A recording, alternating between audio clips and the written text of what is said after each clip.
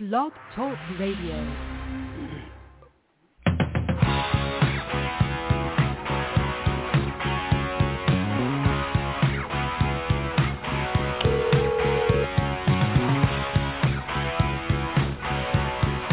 Hello.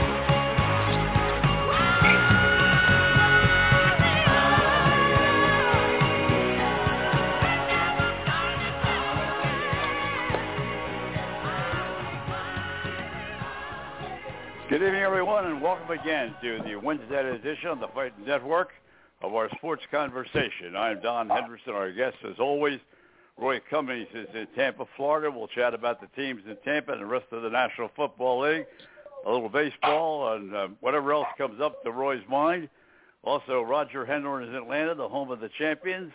They're getting ready for the second half, making a rush on the New York Mets. We'll chat about that. Frank Carroll is our producer, our director, and he directs all the ship as we continue into another Wednesday night edition. So let's bring Roy in right away in Tampa.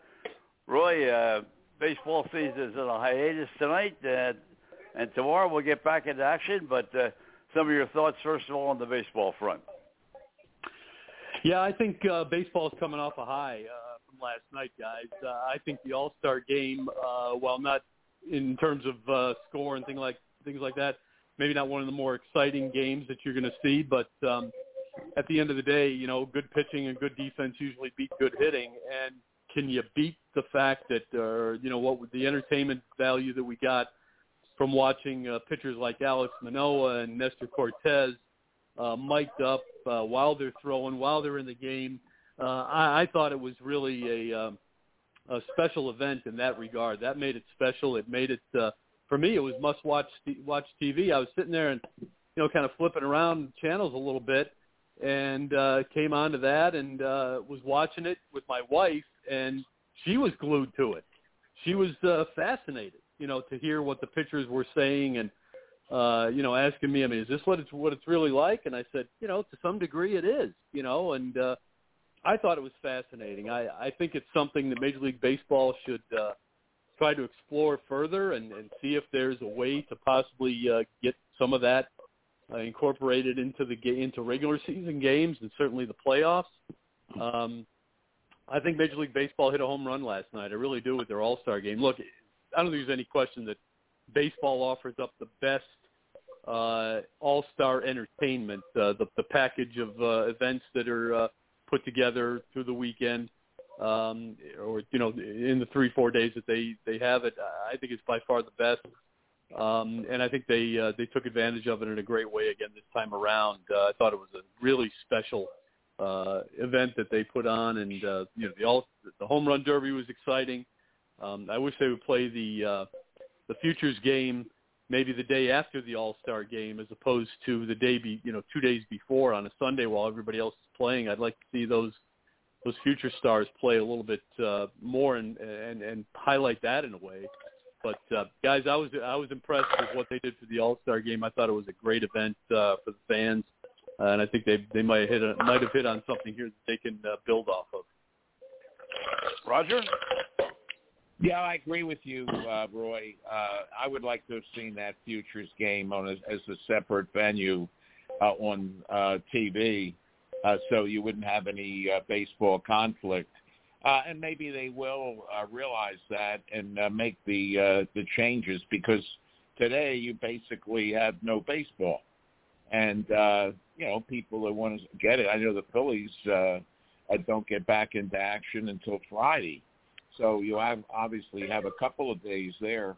But was there anything surprising about the game, Roy, in your opinion, other than it was, in my opinion, a low-scoring affair and great pitchers battle?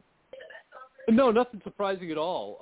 I'm maybe a little surprised that there wasn't a little bit more hitting when you consider that. I think just about everybody in the game that's hitting 300 or better, other than Nico Horner, was in the game. A lot of big home run hitters in the game, and so we didn't see a whole lot of much of a power display, not a hitting display either.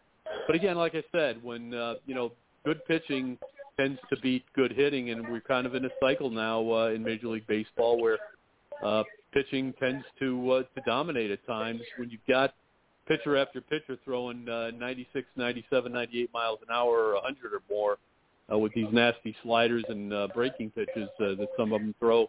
You're not going to get a lot of hitting. And, when guys don't get a second look at a guy, and I think the pitchers have the edge. And again, you got great defenders out there as well, so not surprised at all. And again, I heard some people say, or some of the opinions are that it was a boring game because there wasn't a whole lot of hitting. But, to me, pitching matchups like that are never boring. I love to watch pitchers,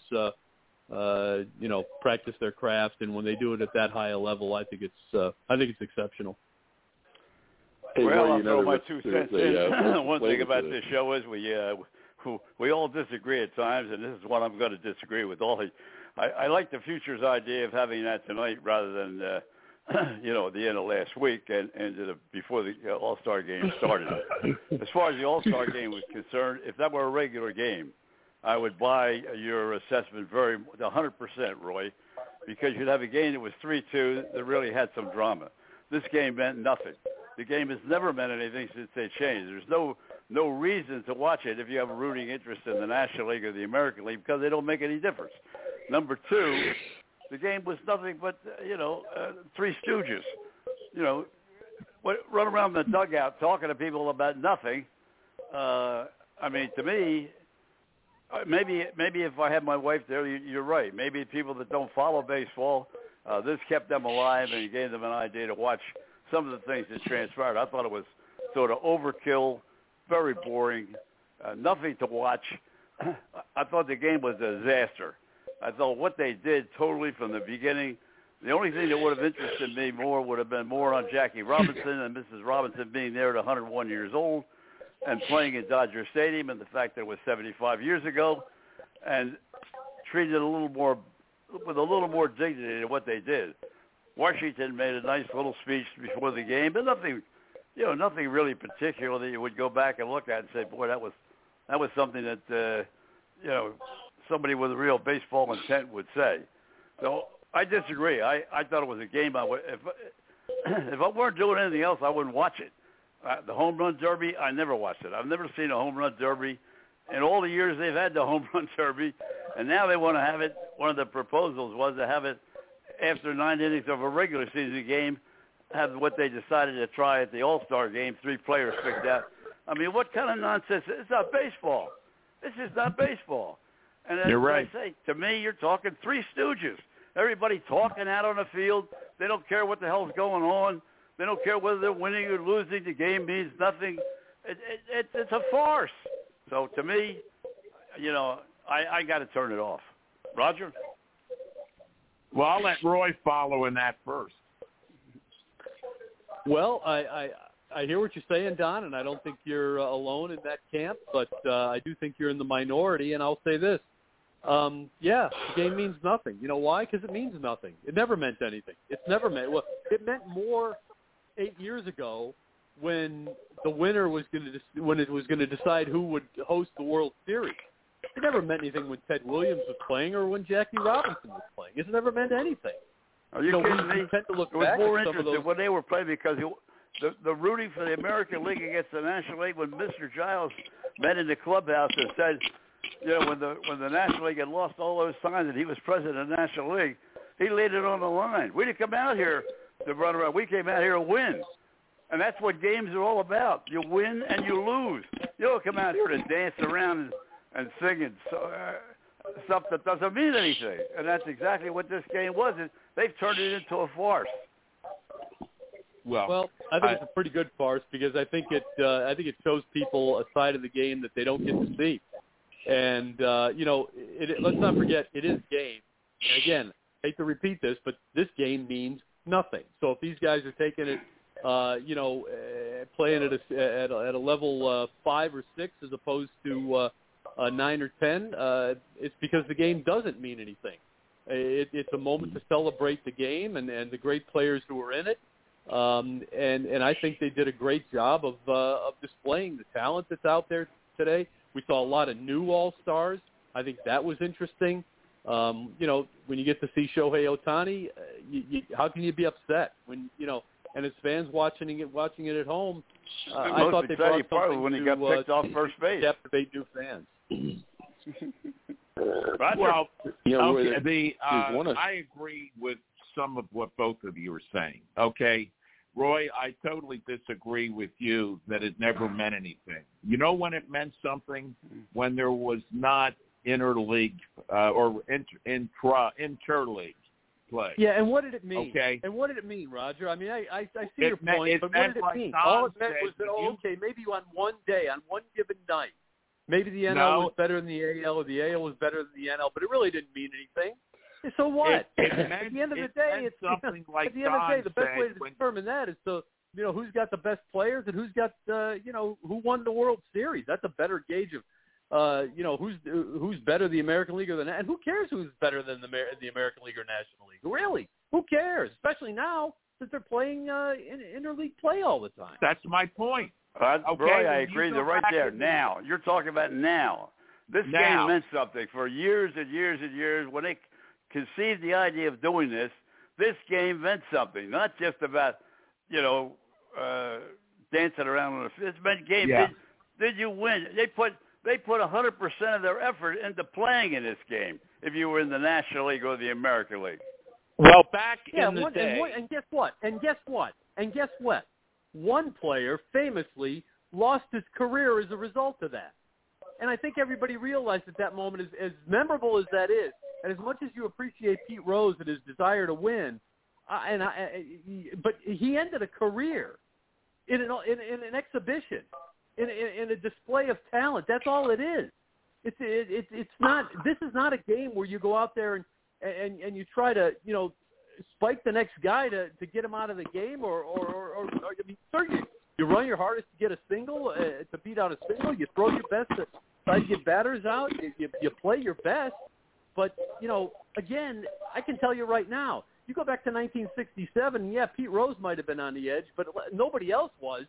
Sure, they want to do it. Anytime these guys go out there, they want to win. And winning, they want to win on an individual basis. The batters want to get hits. The pitchers want to get out.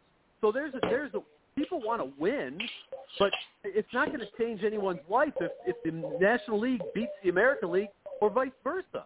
It's not going to matter. Well, Roy, you're right. Not now, it doesn't matter. It didn't matter before. You're right about it didn't that matter when today. Ted Williams was playing or when Pete Rose was playing. It's never mattered. In fact, it probably didn't matter that much when it decided who was going to host the. I'm having trouble hearing. I got to tell you, I'm having trouble hearing anybody because I'm hearing a woman's voice. I hear it too, Roger. I hear it as well. Yeah, she's saying, get out of here. I mean, this is... Ain't coming from my place, nobody guys. on the other line. I know, I can't... I have no idea who this woman, this conversation, I can't even hear. Yeah. But I'll say this will be my last point on this, guys. And, Don, I do see your point, and I understand. It would be nice if there... But you know what? This doesn't make the MLB All-Star Game any different than any other. And I still think Major League Baseball puts on the best All-Star show. The hockey game doesn't mean anything. The NBA game doesn't mean anything. You're right. Certainly 100% correct. I agree with that. None of them mean Absolutely. Anything. I'll tell you what I did find, and I heard a lot of conversations from older ball players. And people that are probably as old as Don and me and Frank. Obviously, you're younger, Roy. But they were saying about it back in the 50s when I was growing up, it meant something. I used to look forward, and they had 2 All-Star games for several years. And I believe what I heard was that Johnny Callison's walk-off home run to win, and boy, if that doesn't show you that it meant something, when it was the National League and Warren Giles against Will Heritage, right? The American League, when it was not just under the commissioner. It was different. It was different baseball. You'll never convince me otherwise. That was at Shea Stadium, by the way, Roger. That walk-off home run by Johnny Callison. Yeah, well, you know what I believe that if I'm correct, I heard he's the only non-Hall of Famer that hit a walk-off home run in an All-Star game. Well, that may be correct. Let me just, before we go to another topic, let me just ask Roy one thing. Roy, if you were sitting at your TV set, and this was a regular game, playoff game, World Series game, and it was 3-2, and National League hadn't got, or whatever, doesn't matter, whatever team you're watching, didn't get a hit between the 2 runs scored in the first inning until the 7th inning of the game. You're there watching a 3-2 game all the way through, and you're going to tell me that you wouldn't have more interest in a baseball game than you would in something like this? Well, of course I would. Of course I would.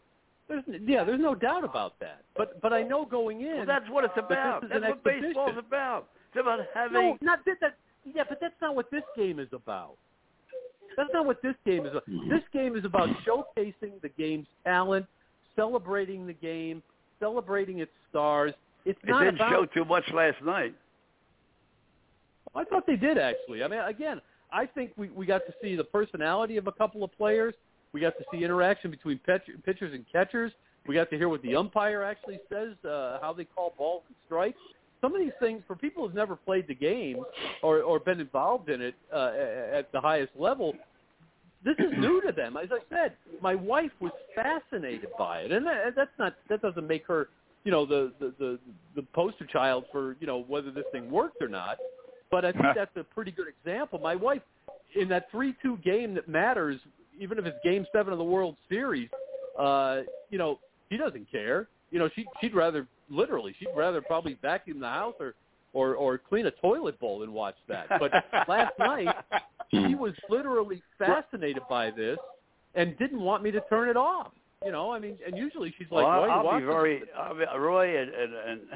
Roger, I'll be very interested. And I haven't seen any overnight results. I have not seen any TV results on what the audience was for the game or how well it was received. I really haven't heard any talk shows in New York or Philadelphia today to see how people, felt about the game and about what happened. So I really can't make any, realistic evaluation of what most people thought about it. We all have different opinions. The new rules, I'm hoping it, I know we're going to go with the bigger base next year, and I know we're going to go with they're not going to be able to put on the definitive shift like they do now. The two rules they are going to abide by. But the game is evolving again, excuse me, further and further away from what my idea of baseball was. And, hope maybe next week, I can't next week, but the next time we're on, I'll get Larry Bow or one of the guys that,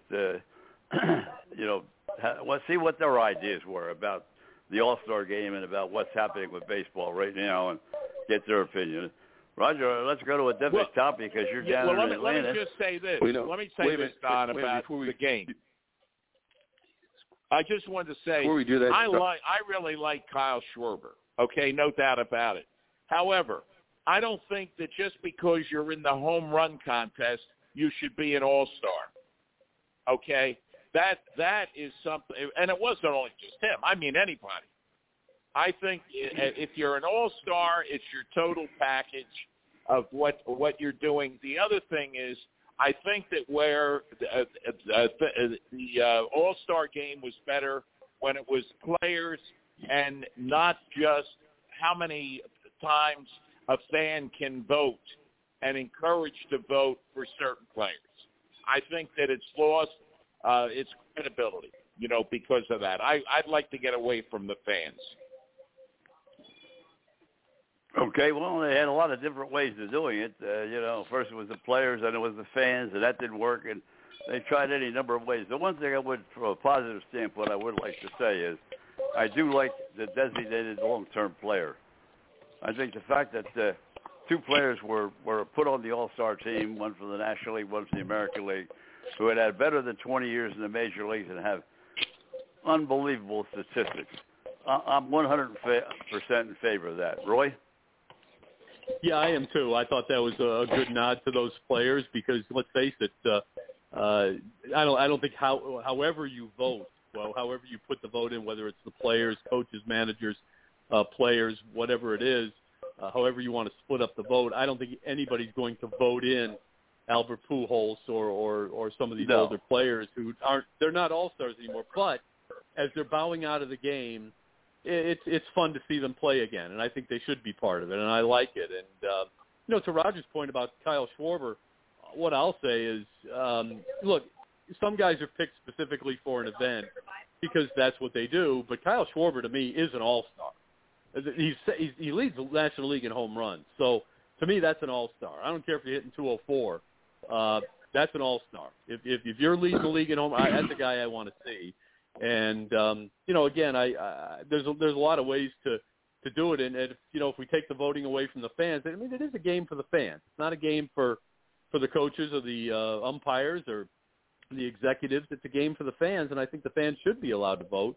But I think there should also be votes from other groups, and they should weigh it all. But for the most part, I think the fans got it right. There are certain players you absolutely want to see.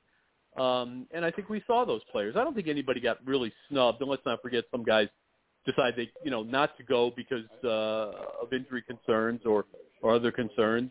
But I think, most guys go, and I think they go because they know that it's an honor to be there and be a part of it. Go ahead, Phil. Roy, there was a local flavor the last night's game, too. There was a young pitcher who started the game who is a graduate of the University of South Florida.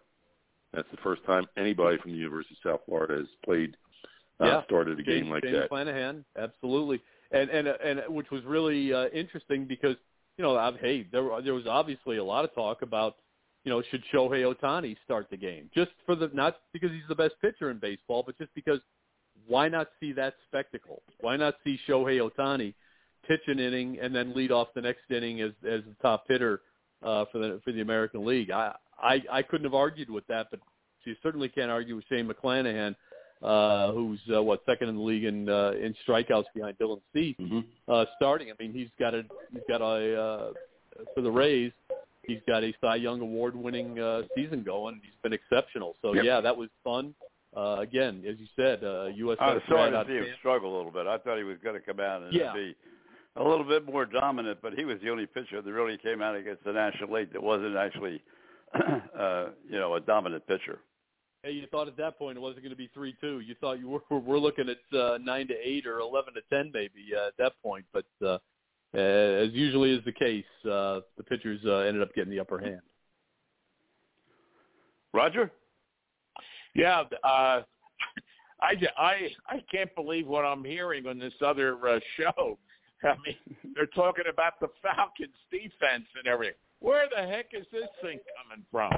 But yeah, Roy, before we can get away from baseball, and it's hard to believe that training camps are going to open up in the next couple of days for some, definitely within the next week.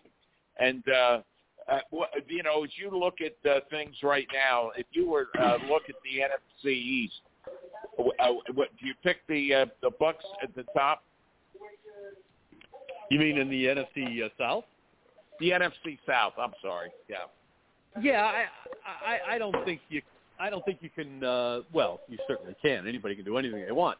But I think if you're looking at it objectively, you have to say that right now, on paper, the Bucks are the likely team to win simply because they've got the best quarterback. We don't know what's going to happen in Atlanta with the quarterback situation there. Don't really know what's going to happen in Carolina, and to be honest, we don't really know what's going to happen in New Orleans either. I mean, it looks like it's going to be Jameis Winston, but which Jameis Winston is that?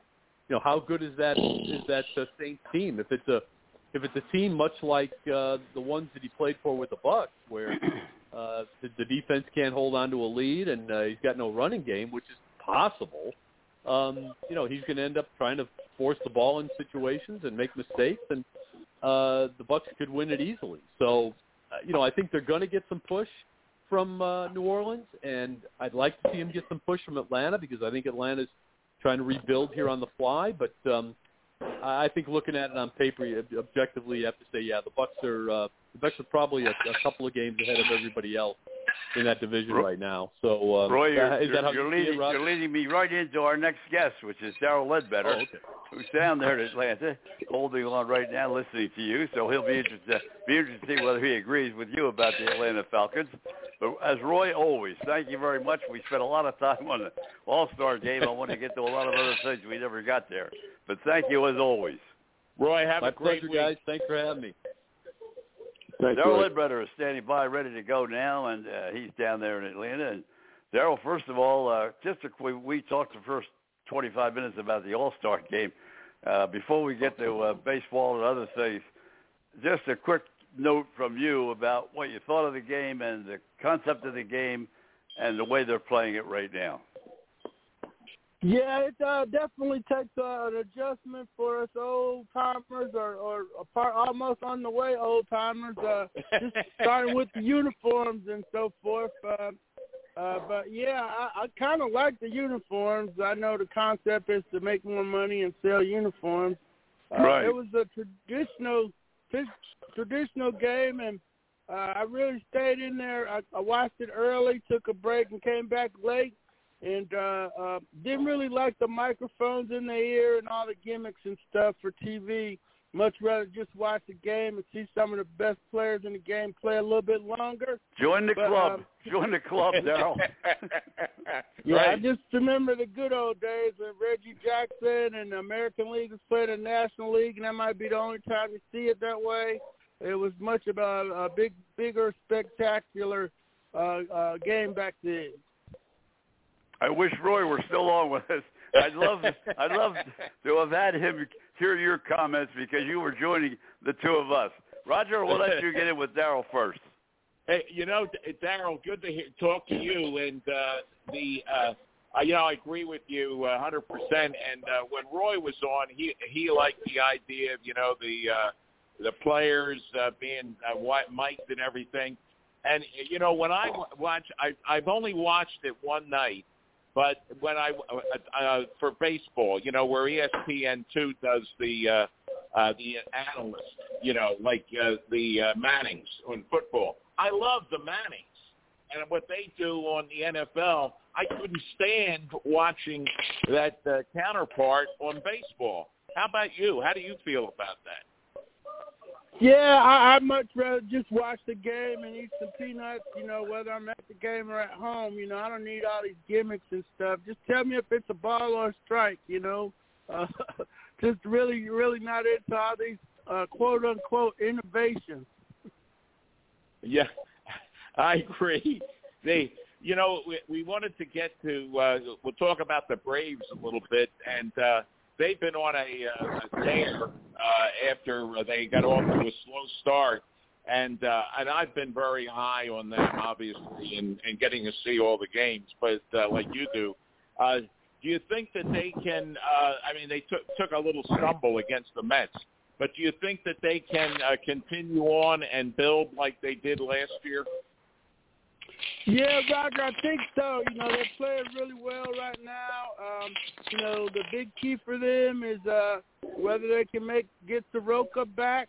The rookie, you can't expect Strider to keep going like he's been going. The Mets are going to they got Scherzer back, and they're going to get DeGrom back. So, don't bet on that. Might be chasing them the rest of the way. Don't bet on DeGrom coming back. He's been pushed back again. So I'll wait and see him do it. They keep telling me when he's coming back. I'm going to wait and see what happens, Darrell. Okay, well, yeah, that's still a wild card, and if he makes it back, that's certainly going to be a uplift for the Mets. Let me follow up on Roger there. I think Game 3 of that 3-game series in Atlanta just before the All-Star break was a very, very big loss for the Braves to the Mets. The Mets were really depleted talent-wise with a number of injuries and a lot of other things. And I thought the Braves were going to take at least 2 out of 3 and make it very close to a game or a half a game going into the All-Star game. It didn't happen. I think that was a very, very big game at the end of the regulars before the All-Star game. Yeah, I do too. They, rebounded and got 2 out of 3 against the Nationals, but they got to go head-to-head against the Mets, and they might be seeing them again here down the stretch. They don't want anybody else to have to do their work for them, so that was a big turn of events where they had an opportunity to make some strides and put their foot down, and they weren't able to do it. Roger?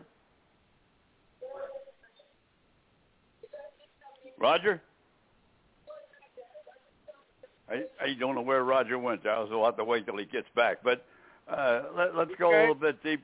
Let's go a little deeper into it because the Mets are in a situation, as you said. Scherzer's pitched 2 great games since coming back. No decision. He's gone out of the game in a situation where any kind of run production on the Mets part, he would have 2 or 3 wins right now since coming back, but that didn't happen. Well, I agree with. Can you hear me now, Don? Yeah, Darrell. Yeah. Well, yeah. I'll tell you what. I dropped off because I evidently that interference with that show we heard was coming through my phones from somewhere. Cyberspace is. But go ahead, Darrell. Yeah, to Don's question. Yeah, I think we had discussed the Mets and how important that was to, the Braves needed to get one. They were down, wasn't able to do it. But, they were able to regroup against the Nationals and go into the All-Star break having won that series. But, yeah, it's looking like the Mets and the Braves are going to fight it out all the way to the 162-game mark here. Roger? Well, No doubt about it. I agree with that. And but I think they have the talent as long as they can stay healthy. And like Don says, DeGrom's been pushed back, so who knows? I was just reading today, on the Falcons website. You probably saw it about that Arthur Smith's really working with Mariota and the rookie to develop them. What's sad, Darrell? I'm thinking back to Mike Smith's tenure and how wonderful it was as Falcons fans, because it was pretty much you knew you were going to get in the playoffs, and that was from early on when Matt came in 2008. And then they've had some trouble recently. Do you think that Mariota is the right guy to take the team to the next step, or is this strictly, which I think it probably is, a stopgap to develop this young man? Yeah, I think it's a stopgap, and I talked to, we knew all his Tennessee coaches. Ken Wisenhunt was from here. Mike Mularkey is from here now. Got Arthur Smith, who was with Mularkey and Rabisky. So, I don't have to make but a couple phone calls to find out if this guy was going to be any good or not. So the book is in on him. He started 66 games. If he was any good, he would have showed it by now. So, he's a guy that they're going to go play with for a year or part of a year, and then see if this other kid that they got, Desmond Ridder, see if he can play, if he's special or special enough to where you don't have to go back into the draft and get, the Ohio State kid or the Alabama kid next year and kind of reset that quarterback position. But in the meantime, they're going to build out the roster and then figure out if they have a quarterback. Following up on Roger's question, and how do you rate the Falcons for this year? Where would you put them in the division? They're last. I don't see 2 wins on the schedule.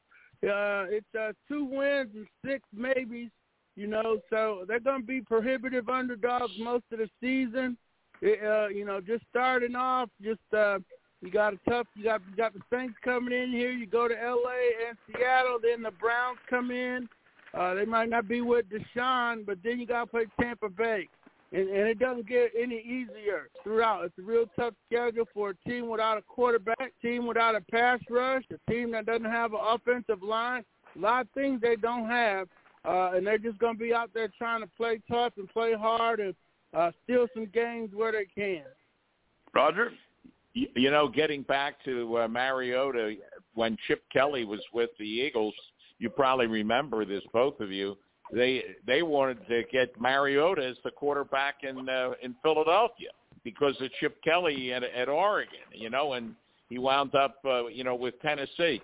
Yeah, Darrell, I really hope that Matt Ryan has tremendous success in Indianapolis.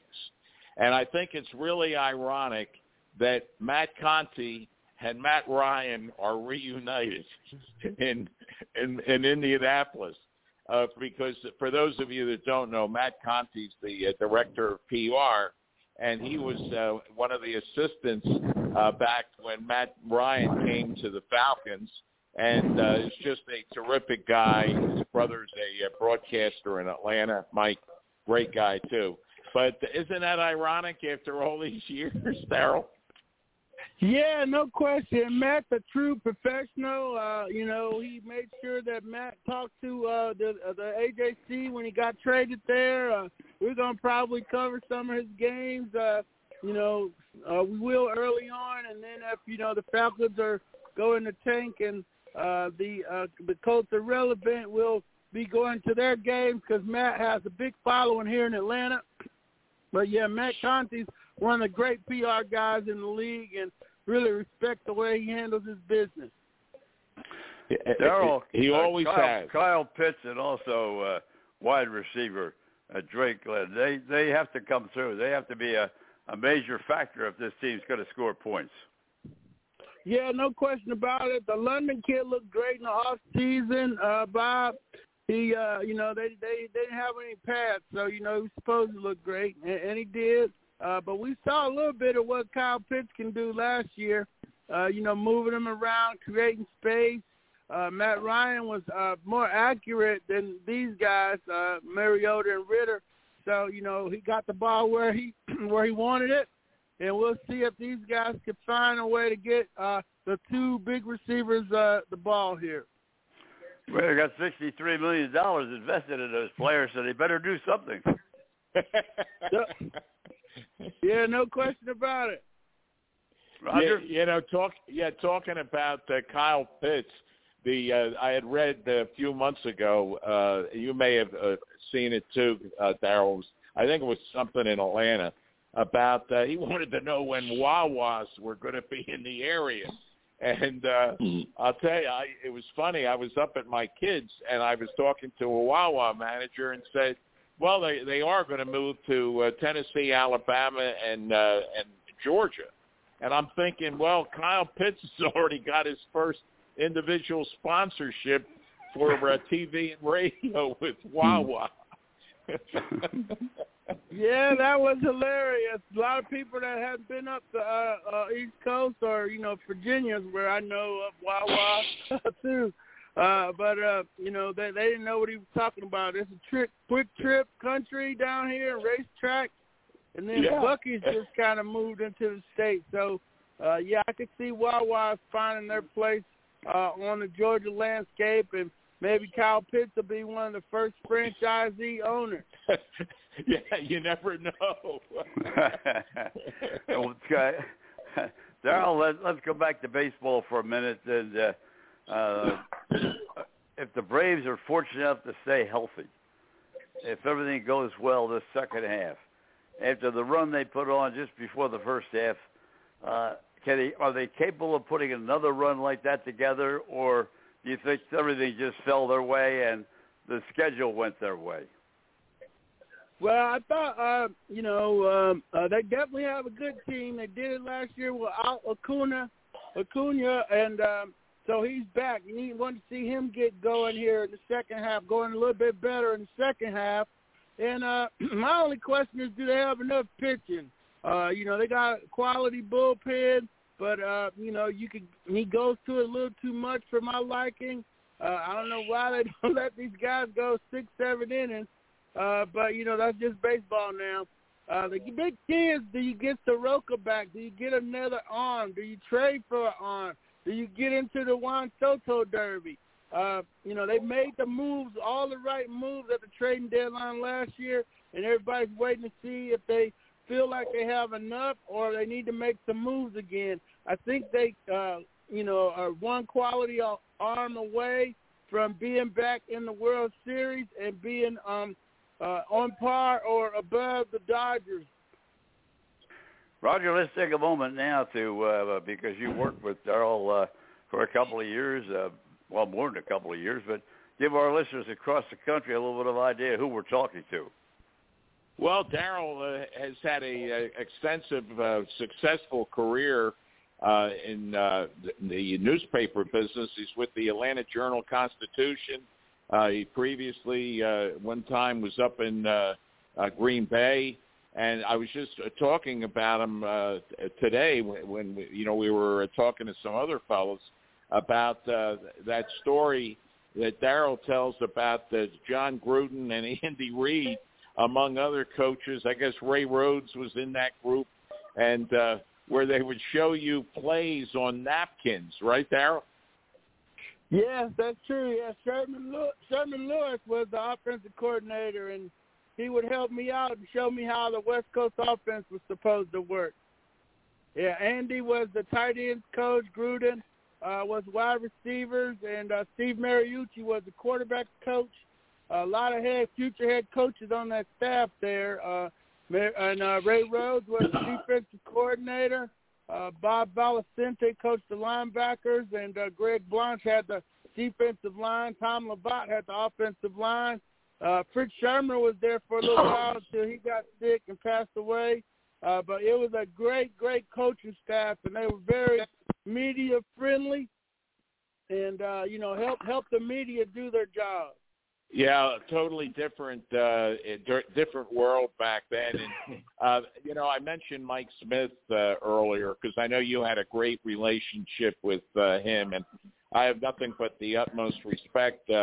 I guess he's in retirement down in Jacksonville, right? Yeah, Daytona Beach. He comes back and forth. We chat. We'll probably chat here before the season starts. We've been, he's been playing a lot of golf and doing some work with the East Tennessee state program, getting them back up and going. But yeah, he's a low profile guy. Likes to stay out in the shadows. But yeah, he's one of the great coaches to deal with. His record here in Atlanta is he's got the best coaching record anybody ever did it here. So he's well respected and good man to know. And we certainly wish him the best in his retirement. Darrell, you talked about the coaching staff there, and of course, Roger and I have a close relationship in terms of Temple University, and the new coach of the Tampa Bay Buccaneers is one of the coaches that you mentioned, but more importantly, was the head coach of the Jets, and it was unsuccessful. How do you think he'll make the transition from going from the Jets, where they had a great first year, and then 3 terrible years following that?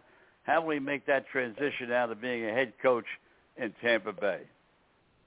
Well, Todd has been one of the best defensive coordinators in the league for a long time.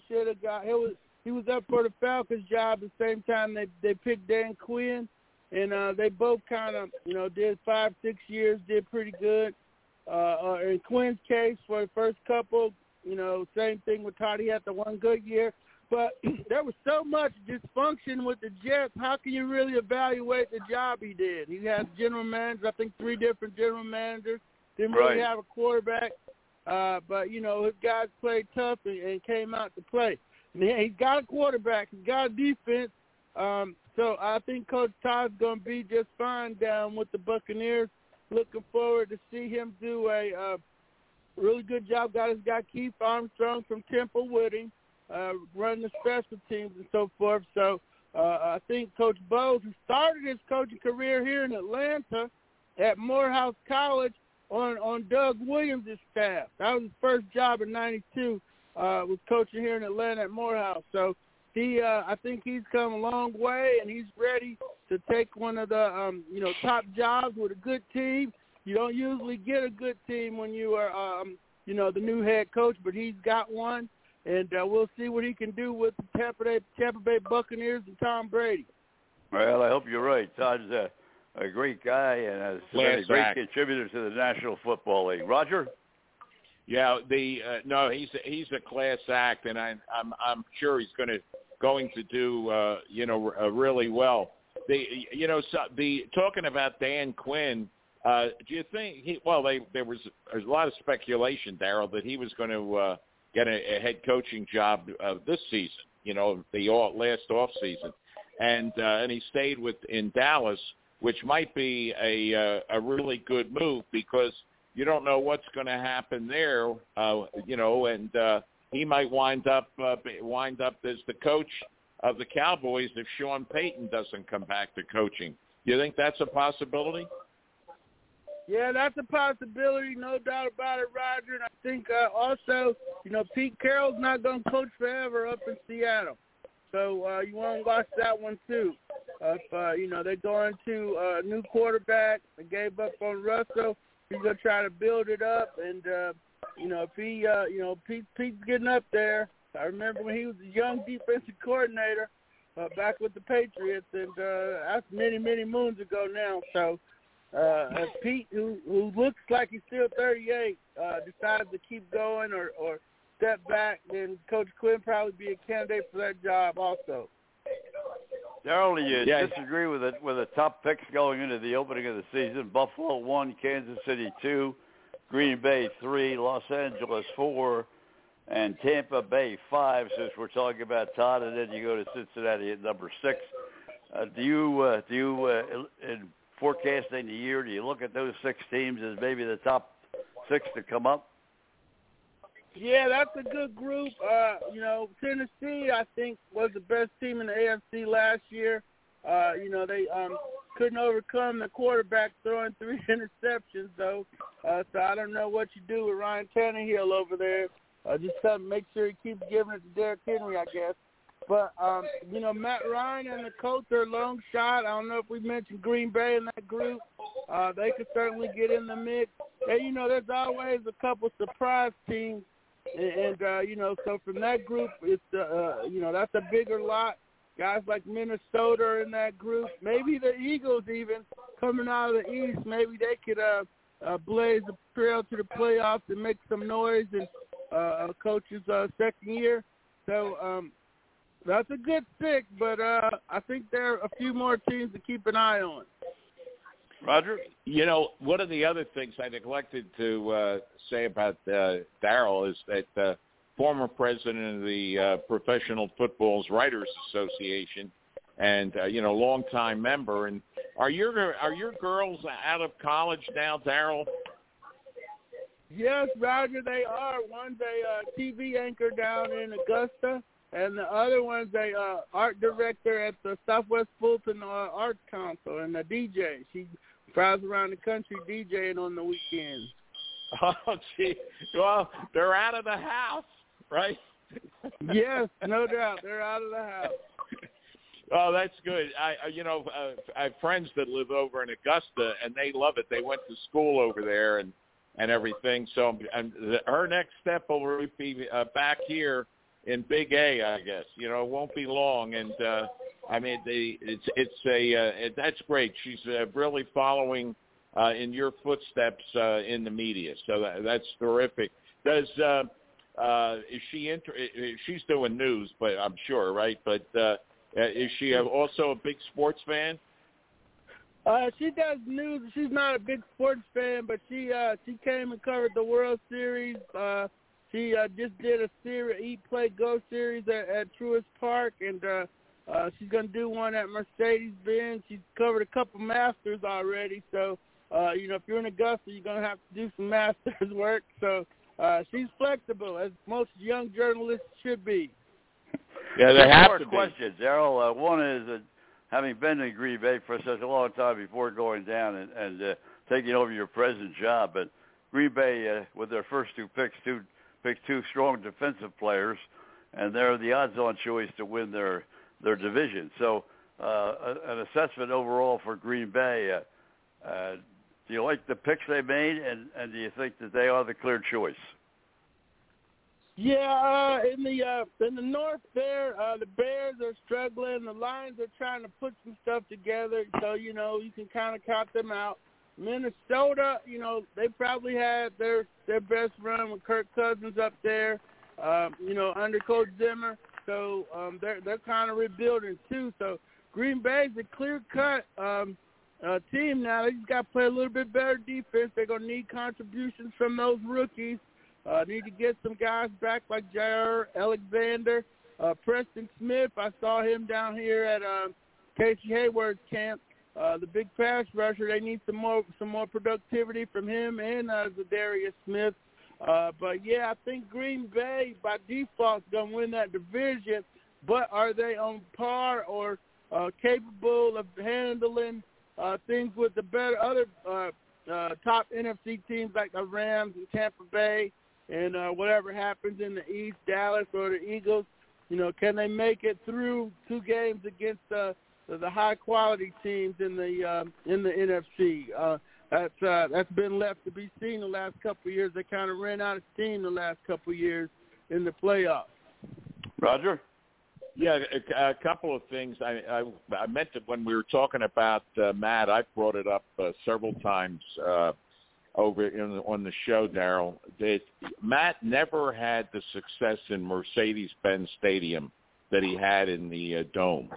And but I don't sense, and you're there all the time, I don't sense the feel, the excitement that's in the new stadium versus the Dome. Am I right about that?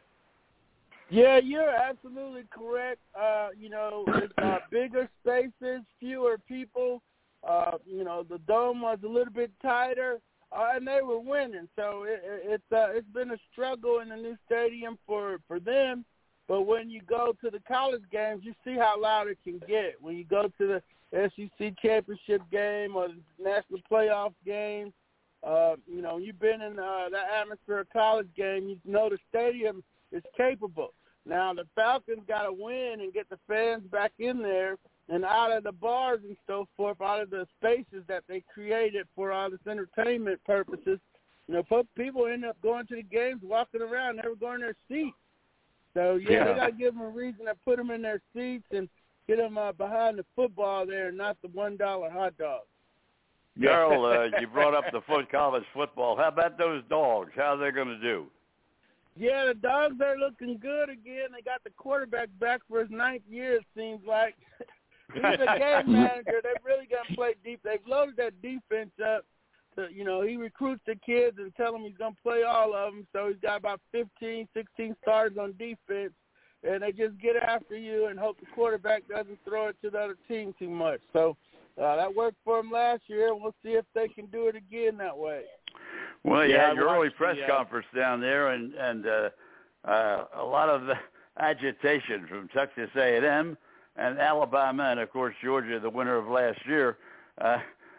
Doesn't look like there's too much friendly competition there. It's a little tough. It's rough down here in the SEC. Yeah, they don't like each other that much. It means more down here, it seems like. But that's legitimate.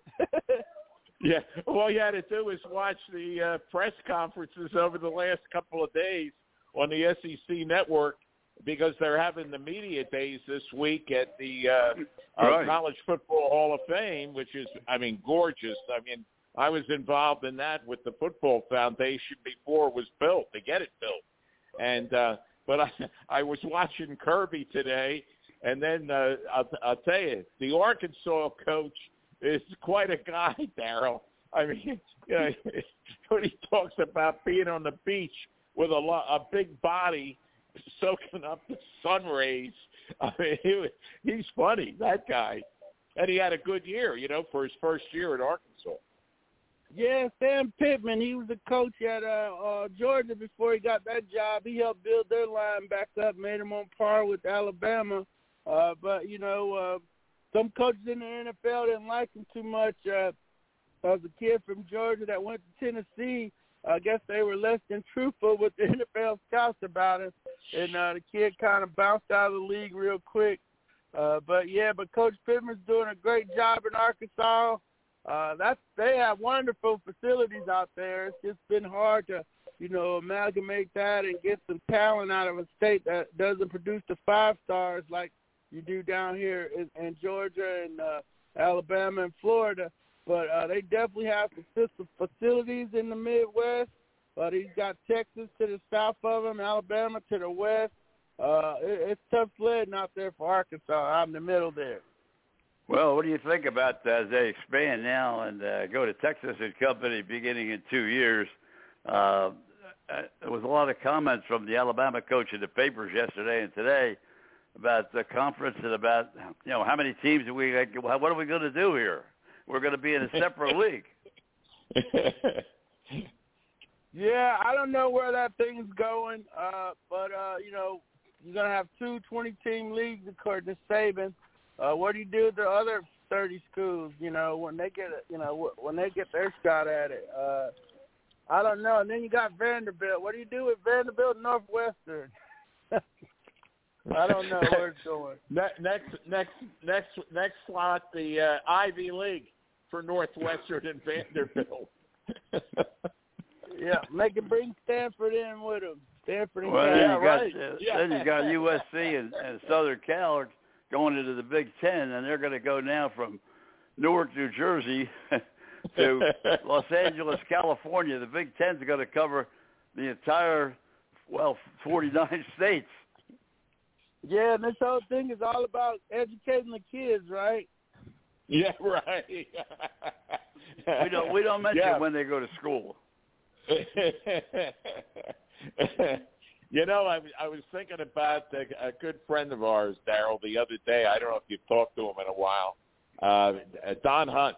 Have you talked to him at all? Don, you know Don very well. too. Oh, sure.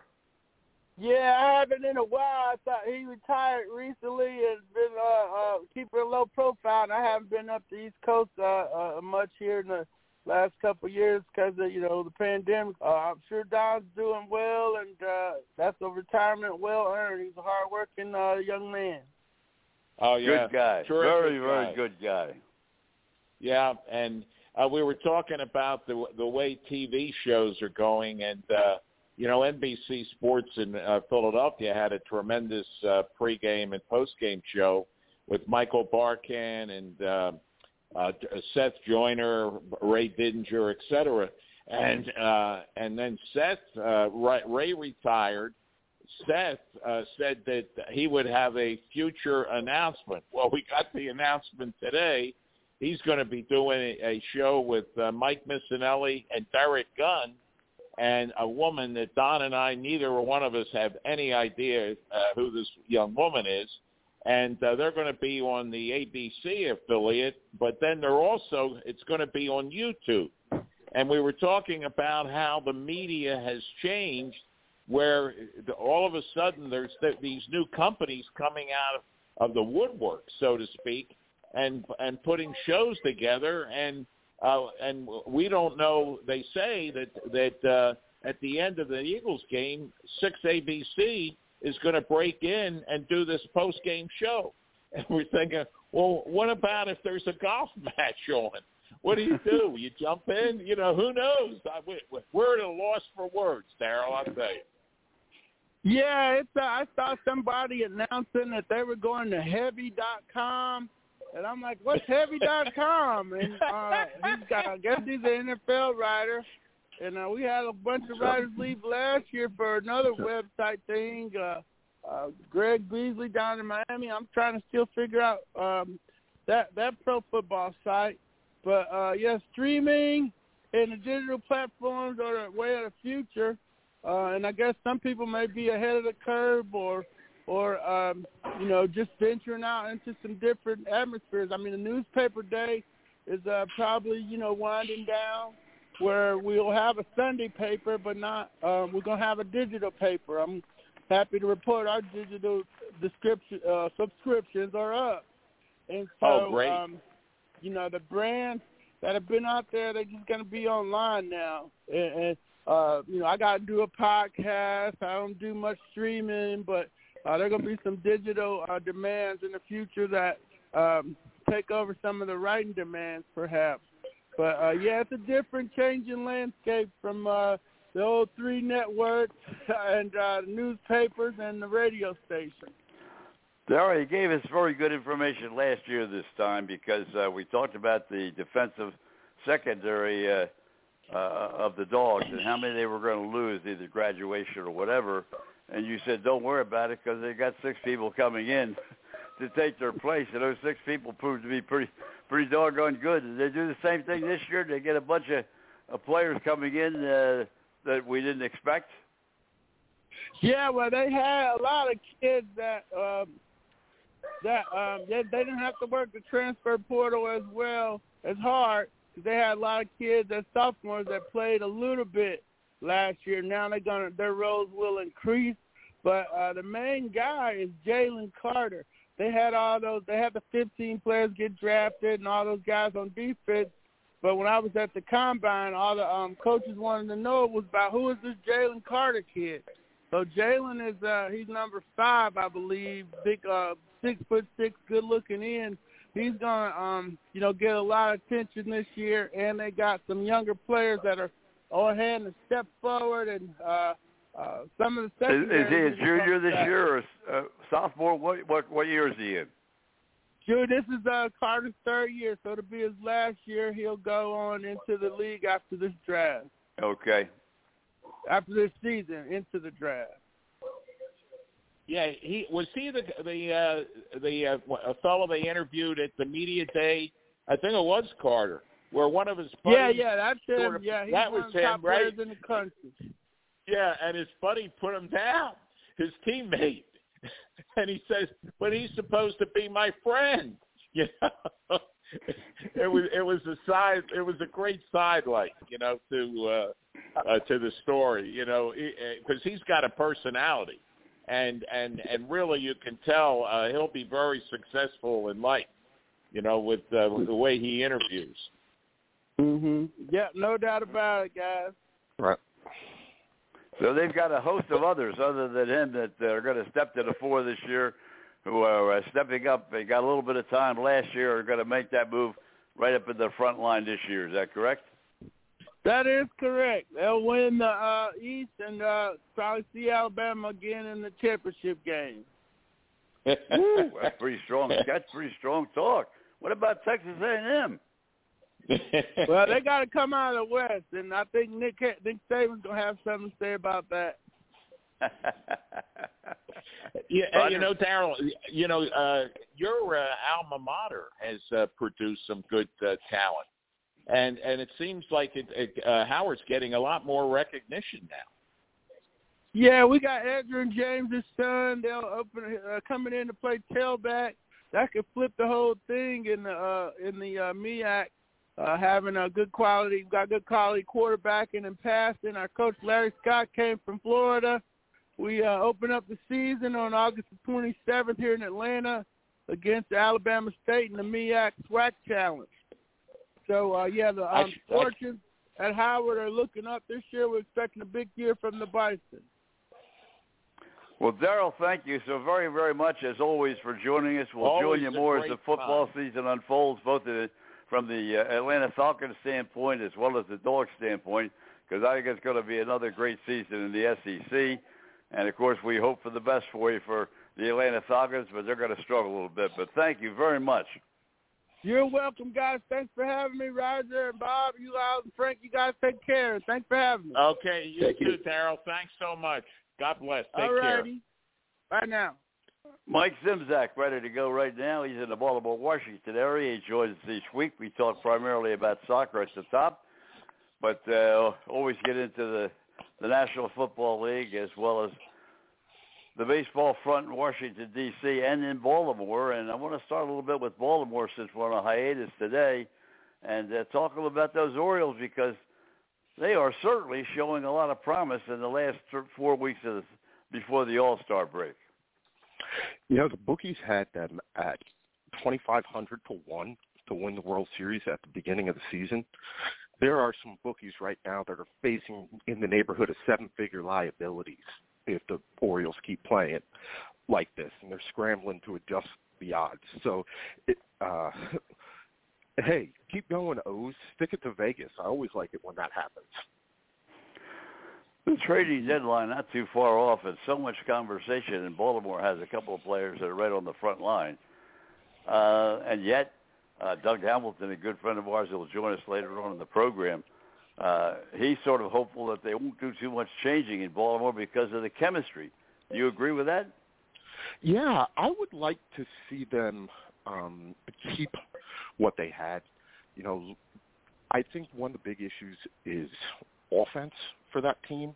They could definitely use some more batting if they're able to get that, but keep this core of the team together. That would be perfect and set them up to make a run down the stretch, because they've certainly gotten some great starting pitching and some really good bullpen work. And they've got a couple of good young players. The catcher there has just been phenomenal. I want to see them keep as much as they can together and not just say, oh, look, we've got some pieces right now, let's just sell and trade high while the stock is good and start rebuilding again.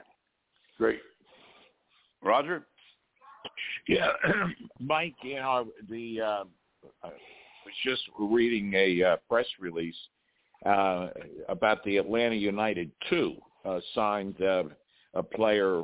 You may be familiar with him because he's been on the international stage, Tony Tienti, and they signed him for the rest of the year. He's originally from Paris, played over there in Europe, obviously. When you're at that second level professional league, so to speak, what are the chances of a player that's signed for the rest of the season, which is still several months to go, What are the chances of him moving up and playing with the big club? It depends a lot on the team. The Philadelphia Union, for one, team that loves to promote from within. So they're constantly looking down at their Philadelphia Union 2 roster to bring guys up, kind of like a Major League Ball club might. Hey, we've got this guy. Or, using it as a team way, those games as a way to give guys who may be on the fringes of the Major League Soccer roster some extra minutes so that they can continue to develop. A kid coming over like this young man is going to hope to make an impression at that second level for the remainder of the season with an eye next year to latching on with the big team. Of course, if he's playing really, really well in the USL Pro League, that second division where the Major League Soccer teams, developmental teams play, and the Atlanta United season continues to go the way that it has, he may get the call up. There may be some games late in the season where guys are injured or, the occasional cup match, if they have them, where he could get on the roster. It's probably likely a signing with an eye to see if, does this kid have it? Can we bring him up? He's got that European pedigree that a lot of teams want. So kind of a low-risk, high-reward type deal. But the fact that they brought him into the Atlanta United 2, not the Major League side, indicates that they're still looking to see some development from this young man. How do you rate the league right now? Let's say you come down, not the home stretch, but getting closer to the home stretch. Well, as far as Major League Soccer goes, it's definitely been an interesting season. I think the overall quality of play amongst the teams is at probably one of its higher levels that I've seen. And I love the fact that we're not as reliant on retiring European stars to come over. And this is a positive because it's giving an opportunity to younger homegrown players, be they younger American players, certainly, other players from South America, Central America. So we're getting to see some of these younger players who we will hope to see as they move on through the leagues. And I think the overall competition is good. Now, you're starting now to see a smattering of the old European stars. Lorenzo Insigne, who won the Euros with Italy just last summer, has signed, and he's available now for Toronto FC. The biggest two names are Giorgio Chiellini, who is an absolute legend for Italy, and Juventus, who signed a free agent contract to play at LAFC, along with Gareth Bale, the renowned Welsh international and former Real Madrid player. But it's clear from the way they're doing business that LAFC is looking around and saying that they only have maybe 2 more years with their star Carlos Vela, and the best that they've got to show for this, 6-year run is a supporter shield and a conference semifinal exit. So they're looking to win now. I think the league is just about as competitive as I've seen it be in a long time. And you can take a look at, about 5 or 6 teams in MLS and say they certainly have a chance to win it all, including the Philadelphia Union. Roger? Yeah, I'm looking at the standings right now, Mike. Union are at the top, and they've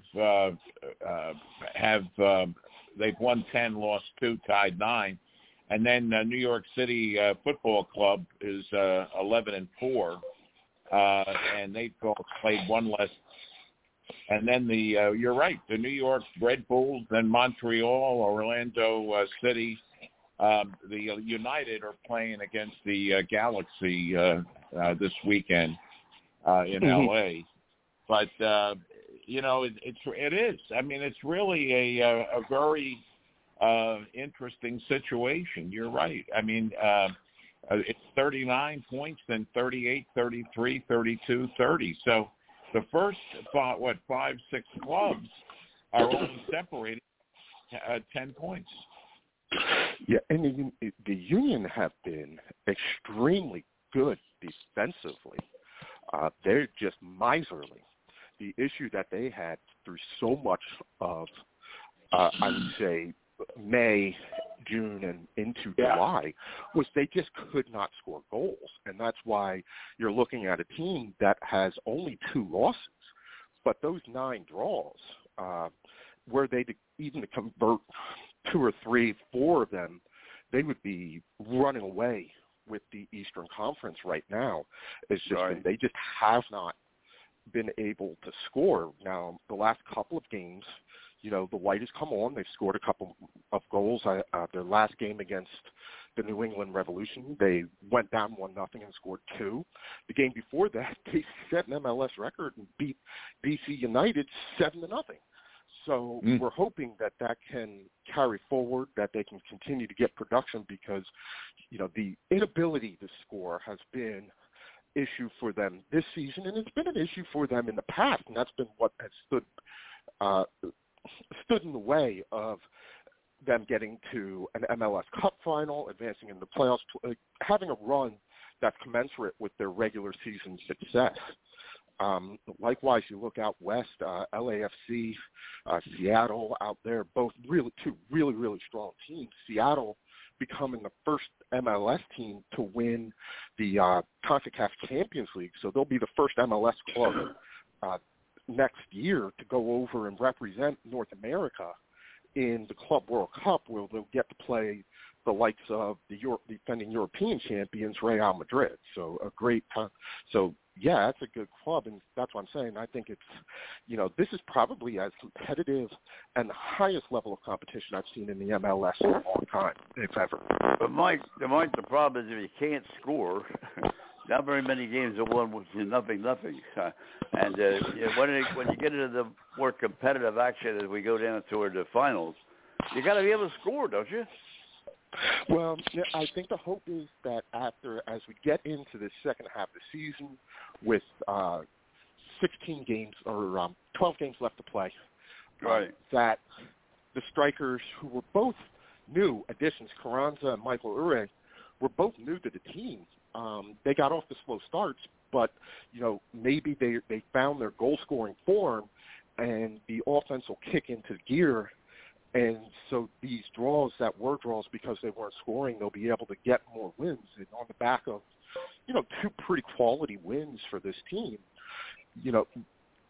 like any scorer in any sport, sometimes you just need to see the ball go into the back of the net, right? And we talked about Allen Iverson and other shooters in the NBA. Sometimes they just need to see the ball go through the net once or twice, and then it just clicks on. So I know Jim Curtin would rather have an offense that sputtered in the first half of the season and is starting to get into gear and get into the groove now as we get into the stretch run, as opposed to one that was humming early and then has the wheels fall off late. Roger? Just like in the NFL, okay? Exactly. It's not how you start, it's how you finish. Yeah. And look, if they can continue to be as good defensively, that's what you want to do is just make it hard on other teams to score. And, hope that your strikers can start capitalizing on the chances that they get. And so they're creating more chances, and now you're seeing the forward line for the Union be able to put the ball in the back of the net with a little more consistency, getting multiple goals for the first in consecutive games for the first time, I believe, almost all season. So we'll see as they get back into it this weekend where they stand and how they move forward for the remaining 12 games of the season. Mike, back to the National Football League, which you're close to as well, and the Commanders. What do you think new? Anything you'd like to touch on with the Commanders as we look forward to the opening of training camps and what's happening in the National Football League? Well, they've gotten the big thing that was left for the Commanders to do was get the Terry McLaurin deal done. Whether or not there's any movement on Deron Payne remains to be seen. So they got Terry McLaurin signed. He's back in the fold. And as they get ready to open up training camp, they've got their number one weapon. There's been a lot of praise throughout the early season for their first-round draft pick, Jahan Dotson. They think that he's looking really good. Carson Wentz, people have been very effusive with how they've talked about Carson Wentz down here. But again, these are OTAs. They're playing, 7-on-7, no contact, just getting, right. As low stakes as it can possibly get. So the news surrounding the team on the field has been relatively quiet for the last couple of weeks as they get ready to go into training camp. And you know what? I honestly think right now that Ron Rivera, given the off-season that they have had, will absolutely take a little bit of quiet as he gets ready to open up training camp in the preseason. Mike, he's got to win this year, doesn't he? I mean, he can't not be on a hot seat this year. He's got to win. And one of the issues is, again, just how much control he was given of this organization. He is in all but title running the whole entire football organization, not just the team on the field, not just the coaching, but, the GMs and the scouts and all of that, the player personnel guys, those are his guys. Those are his hires. So he's got to win. He was the one who made the decision to trade for Carson Wentz. He was the one that made the decision to draft Jahan Dotson and then the defensive tackle out of Auburn. So he has to win, And to be honest, I love Ron. I think that Ron is a great coach, but he's not a coach that has, in his tenure, he's only had 3 winning seasons. Now, those 3 winning seasons have been pretty good and include a Super Bowl, but, he hasn't had a winning season in a little bit. And even that NFC East championship 2 years ago was a 7-9 team, right? So he's got all the pieces. He says he believes that having everybody back, having all the players, having a steady hand at quarterback now will be the tonic that makes everything go. So, yeah, I believe that I'm with you. I think that he definitely has to win. And, I would say even winning like double-digit games, I think a 10-7 season for Ron is about the floor. Even if you go like 9-8, I'm not 100% sure how that looks for him. Roger? Well, can they achieve that record that you think, Mike? Like 11 and 6, 10 and 7. Can they do that? I really don't know. A lot of it is going to come down to the unknowns, and there are a lot surrounding this team. What Carson Wentz are you getting? Are you getting that MVP caliber Carson Wentz from before he tore his ACL? Are you getting even the Carson Wentz that started the season in Indianapolis last year and had some success? Or are you getting the end of the last season, end of his tenure with the Eagles, Carson Wentz, who was just, making risky throws and holding on to the ball too long and making these risky throws and was a turnover machine, Right. Scott Turner's offense is based on, short, accurate, quick passes. Carson has proven over his tenure that he's a guy who likes to make the riskier throw, hang on to the ball a little bit longer. How's he going to function? On the other side, this was a defense last year that was supposed to be among the best in the league. You came in and Montez Sweat and Chase Young are talking about setting sack records. And they got absolutely gashed, and they were well down in the lower third of the league, and they were rock bottom in the league in third down percentage. Can they improve? And even if they do improve, is that enough to get them in a division? Look, the Eagles are much better. We know the Cowboys may not be as good as they were on offense, but they're still a really strong team. Is that going to be enough? And I honestly don't know. I think I said 10-7 was the season that he needed to have, but I don't know if this team can actually get there. Mm-hmm. Roger? Well, there's no doubt about it. I'm with you. I think Ron Rivera is definitely on the hot seat, and he was really given total control of the team. The anything more up to date about the Daniel Snyder situation than we know, where it's been a hot topic and they subpoenaed him, and he's in the south of France, I think, like we said last week. Yeah, he continues to be on his boat. They believe the negotiation is for him to testify versus video conference, but that remains to be seen. But I'm going to be honest, guys, and switch gears real quick because I have only a couple of minutes left before Doug comes on, and we got to talk about this. But, you know, let's be honest, Juan Soto the last week has absolutely knocked the Commanders off of the forefront of Washington sports, with first the rejection of the 15-year, $440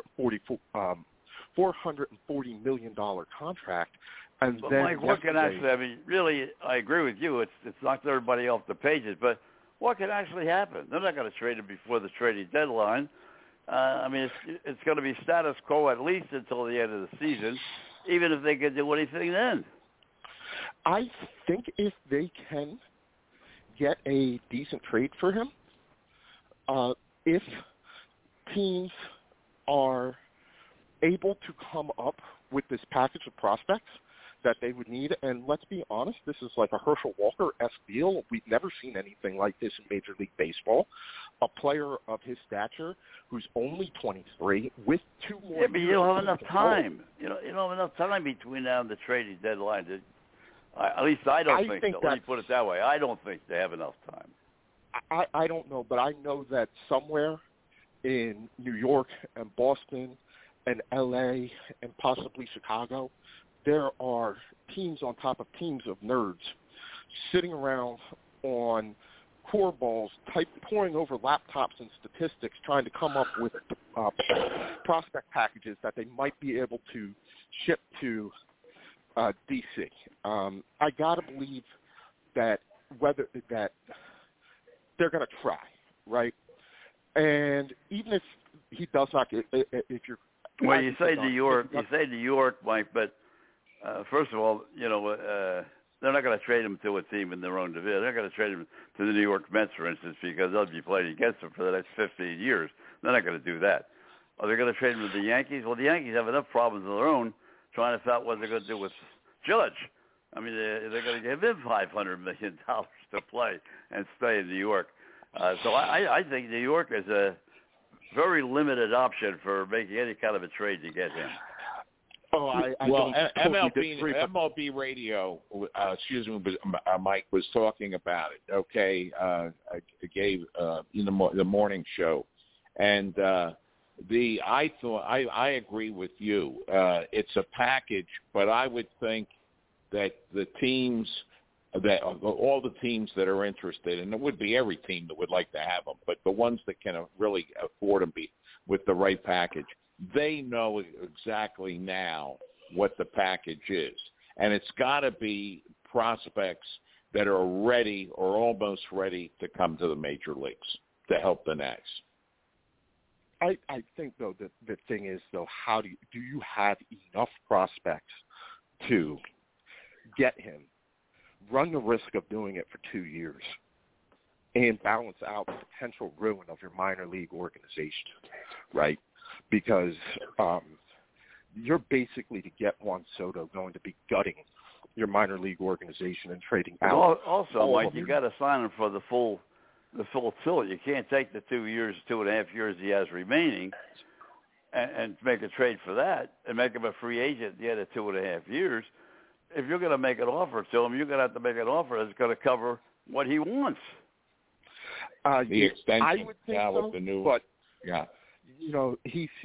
Scott Boras seems very, very intent on taking him to free agency, which I feel like, and therein I think is going to be the interesting thing, because you've got Scott Boras, who is working on the contract and interested in taking him to free agency, but then teams negotiating with the Nats for the trade deal. The Nats are going to want a haul that they believe is apropos to get him, and other teams are going to say, look, we don't know that we're getting a guy for the next 17 years. We may only be getting a guy for the next 2. And, yes, he's an all-world player, but, he's an all-world player that's hitting 250 right now. So, I think this might be I think, Don, you're right, it might take some time. But I think also if this goes to the winter meetings, if it goes into the off-season, he still hasn't signed a contract, which he doesn't seem like he's likely to do. I do believe that given what Washington has to work with, that was just about the best offer that they could come up with reasonably. The package is going to go down because now you're not going to have a season and a half of team control. You're going to have 1 season of team control. So, will Washington be willing to lower their expectations if they get there to the winter meetings and into the off season where they have a little bit more time to scout, diagnose, decide what they want? Right. I buy that. I just don't see how they could do anything in a shorter period of time remaining before the trading deadline. I think he's going to have to compete in Washington until the end of the season, and then the negotiations will start all the way through the off season. That would be my personal guess. I think that you're right on the situation. I think what Washington is hoping happens is that some teams get really, really, really, really super eager and offer up these tremendous packages that you just, and somebody makes them an offer right now that they just can't refuse. In their mind, by putting that out there that they were willing to accept deals, they're hoping that they can convince a Yankees or a Red Sox or a Dodgers, who all teams that feel like they have a legitimate shot to sign him long term, that they can create a frenzy for him now and just get that package that could shape the organization moving forward for the next generation. Roger? Well, it'll be very interesting to see where, if he winds up with a different team. And, what are the chances that the Nats would keep him if they can do the Orioles were dead in water in the last few years, and look at them now. What are the chances that the Nats could turn it around in a year or so, Mike? I mean, better than us the minor league system that they have. Well, Victor Robles was about the top end of their minor league system along with Juan Soto. So they don't have a whole lot down there that looks major league ready. Most of their top guys, their plus guys that we were thinking, they've already been promoted. The team is up for sale, as we know. So there's going to be a lot of hesitancy on the part of any group to outlay significant sums of money long term. Mike, let me hold you right there because Doug's on the line. Let's bring Doug in so he can hear what you're saying so we don't repeat the same thing, in the next half hour that we're talking about now. We'll let him get to hear your views, and then we'll go from there. Doug, are you with us yet? Yeah, I'm here. I'm alive. Okay. Go ahead, Mike. Yeah, we're talking about the Nats being a possible sale. Yeah, so what I was saying, so they're being sold, and they're going to. You also have the fact that both the manager and the general manager are out of contract at the end of this year. So, and finally, and Doug can attest to this, there's the issue with the media rights, which have been tied up with the Angelos family for the better part of 14 years, waiting for that money. And there's still the lack of revenue coming in from Masson and the Angelos family. So you've got a team that should be at or near the top of the revenue standings, who's only really making about 30% of the television revenue that they're owed. So that's part of the reason why they don't have the money to spend. You're looking at paying somebody like Juan Soto almost a quarter of the entire franchise value based on, what their revenue is. So that is, Roger, to say I don't think that they have it in them to turn it around real quickly and all of a sudden become this team like the O's that's a young, exciting team that could change Juan Soto's mind and get him to stay and to commit his future for the next, decade and a half to staying in this with that organization. When does that contract with Matson says that they're not going to have enough time to trade him before the trading deadline. That they're going to be able to, or going to have to, not be able to, but they're going to have to wait until the end of the season and then not start negotiating with a number of different teams that would, in fact, be interested in spending that kind of money. Your observations, Doug, what do you think? Yeah, I mean, I think he's pretty spot on. I remember when the Orioles had Manny Machado, and they were in a scenario where they knew that they weren't going to re-sign him. And, I mean, you're up against the wall in that concept of negotiations because teams know that you're not going to re-sign the guy, so what are they going to give you in return for him? So if you trade Juan Soto now, you're probably making a knee-jerk reaction unless, like Mike said, some team just throws so much stuff in a basket that you can't refuse it. But to Juan Soto, I don't think he wants to sign a 15-year deal because, I think he'd rather sign 3 5-year deals, because he's going to make more money doing that than he is a long-term deal. He's got the agent to do it. Well, I mean, the Nats aren't a very good baseball team, and their minor league system isn't very good. And as we've seen, the Orioles have just in some ways turned the corner here in terms of being 500 at the All-Star break, but they were terrible for 4 years, and you can't rebuild that overnight, and they have nothing. And it does take time. My question was, when does the Nats Masson contract end? Do either one of you know? Doug, I believe it's still got like 7 years left. Ooh. I was going to say, I don't think it's anytime soon, but... Yeah, it's not anytime soon. Because, I mean, you look at what NBC Sports Philadelphia, the impact they had on the Phillies financially when they gave them the contract that they're on now a few years ago. Monumental. Monumental was right. And because before that, they also are on NBC 10 a couple of games, but before that, they were also on 17, PHL 17 for a lot more games than they're on 10 today. Let me tell you, and and they were on cable and everything, but the new contract from NBC Sports that changed everything around. And that's why I was wondering when the Masson contract expired, because then NBC Sports DC could give them a lot of money to help that change the picture of that franchise economically. Yeah.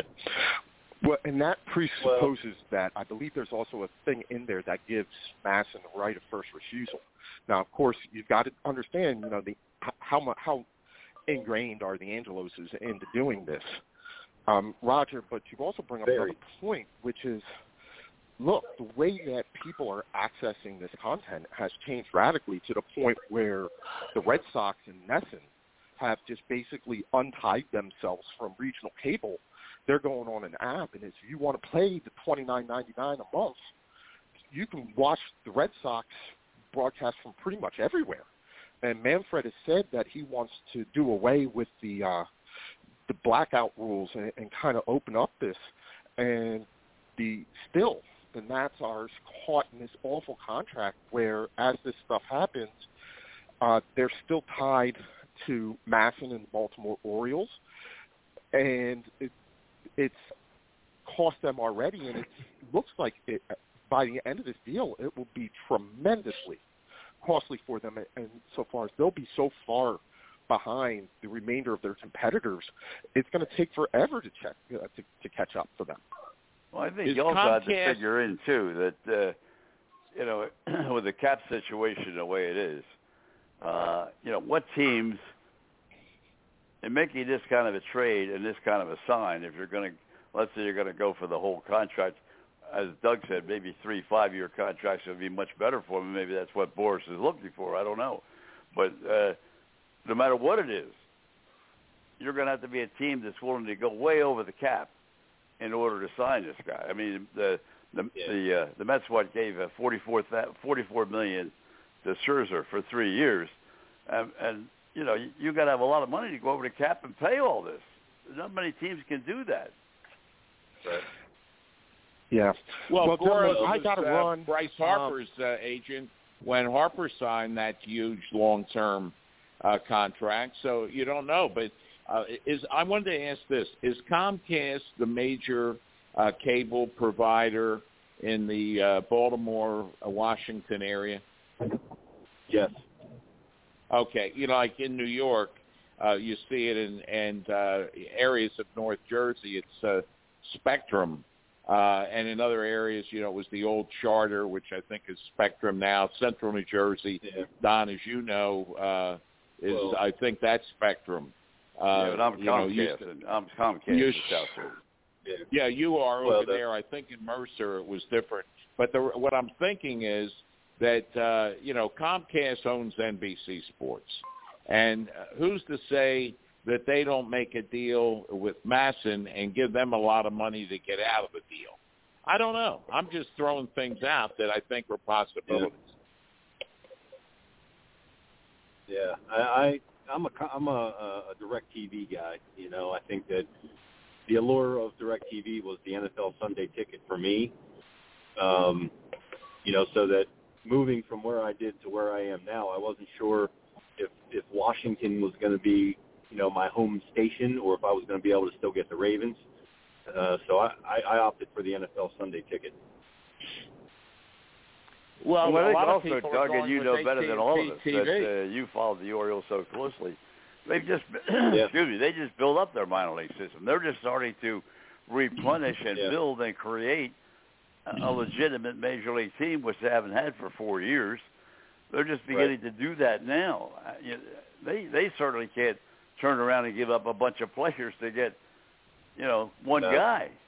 No. Well, I think you're going to see them probably make some deals, but obviously my hope is that they don't fire sale and get rid of everybody they can, because if you actually look at the Orioles minor league system and you look at their top 30 players, there's a lot of players that probably aren't going to play a major league game for another 3 to 5 years. In addition to, the number one overall draft pick that they just made, he's created a wheel of the next, 4 to 8 years worth of prospects that exist in the minor league system. I mean, there's 6 shortstops on the top 30 list that he just, that just came out of, so, one thing they don't really have a lot of, in my opinion, is a lot of arms in the minor leagues, which, I don't know if that means that in the future they're going to spend some money on that or not, but, they have a good nucleus of players that are already at the major league level, and some that are not too far behind, and some that are not too far behind that, and, I think the Orioles might be the top farm system in baseball. If they're not, they're top 5, so... Well, the Cardinals are in that category because you look at the starting lineup, and I think they have the most rookies in the starting lineup. The Cardinals do this year, don't they? Yeah. I mean, they replenish every year. Game. Oh my God, that guy threw 100. He threw 103 last night, and he's not even the hardest thrower on their team. Yeah. Well, that shows you the systems. The Cardinals are to me, the epitome. Not the epitome. They are the gold standard of the right way to do things. They start at the very bottom at low A, and it comes all the way to the major leagues. They teach the same thing. Yeah. Same way. Well, I would tell you that the hiring of Mike Elias obviously has changed the landscape of, not just the Orioles, but the manner in which he does things, Rule 5 drafts, waiver wire pickups, different trades that he's made. He's very quickly restocked that farm system, and the metrics that they use, we know that analytics is a huge part of the game. He's also been really good because not this draft, but last year's draft, the pick that they made, they paid him the underslot value, so they had extra money, which allowed them to spend more money in other, competitive rounds, which is how he got, Gunnar Henderson and Jordan Westbrook, which are in the pipeline to be your next pair of middle infielders for the Orioles in about a year. So I'm curious to see, after drafting Jackson Holliday number 1 overall, what they pay this guy, because that slot value was worth some $8.3 million. So if you only pay him $6.5–7 million, you save that money that you can then reallocate for some of your other players to get them signed. So he's been pretty cagey with, how he's built this team, and we'll see what happens, moving forward into the trade deadline, whether he just completely pulls the plug on this, or like Don said, I don't suspect that the Orioles are going to be a buyer in this market, because I don't know that they want to spend any of their resources to get anybody else, nor do I think in the American League East this year that they're going to have enough anyway. But they've shown some really good signs of good, vibrant baseball, which has been fun to watch again. Mike, let's get back to you for a minute. How close, I read, I guess it was yesterday or today, they keep saying that they're going to be sold, they're going to be sold. How far away do you think this sale is going to be? Because the commissioner did announce definitely that there was not going to be, they talked about expansion. There definitely wasn't going to be any expansion, and he got the Rays and the Oakland A's settled. If they don't get settled, the stadiums and all, they're not making any expansion in baseball, which I don't think they should make anyway. But in my view, what's your view on Washington? Are they going to be able to make a deal there? They're talking about $2 to $3 billion to buy that team. Don, Mike had to leave. Yeah. Oh, Mike's not with us? Okay. No. Well, Doug, what do you think? Do you think somebody's going to spend $2 to $3 billion and not have anything yet? I don't think so. No, I don't. I think, as Mike, laid the groundwork of an organization that's got some serious issues. I guess we can ping pong that back to the Orioles, that the Angelos family itself is having their own inner problems with not being able to get along, and you can look back to, and I know that Roger had mentioned this way back to the home team sports or whatever. The Angelos family never wanted the Nationals to come here anyway. He never wanted to share any of that massive money, and he's been fighting them tooth and nail for the existence of that club.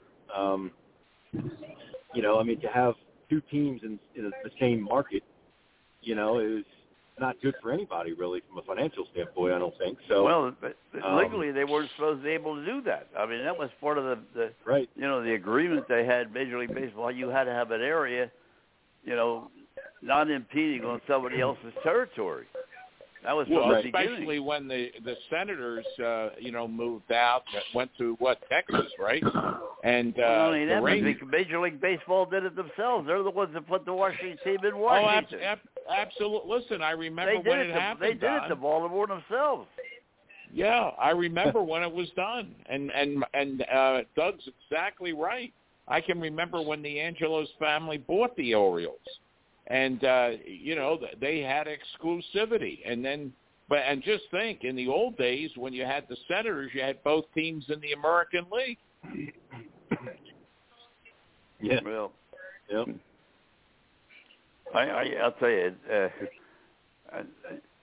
for this to come up just before the All-Star game, let's change subject for a minute, because we've talked to everybody that's been on the show tonight so far. Doug, what did you think of the All-Star game?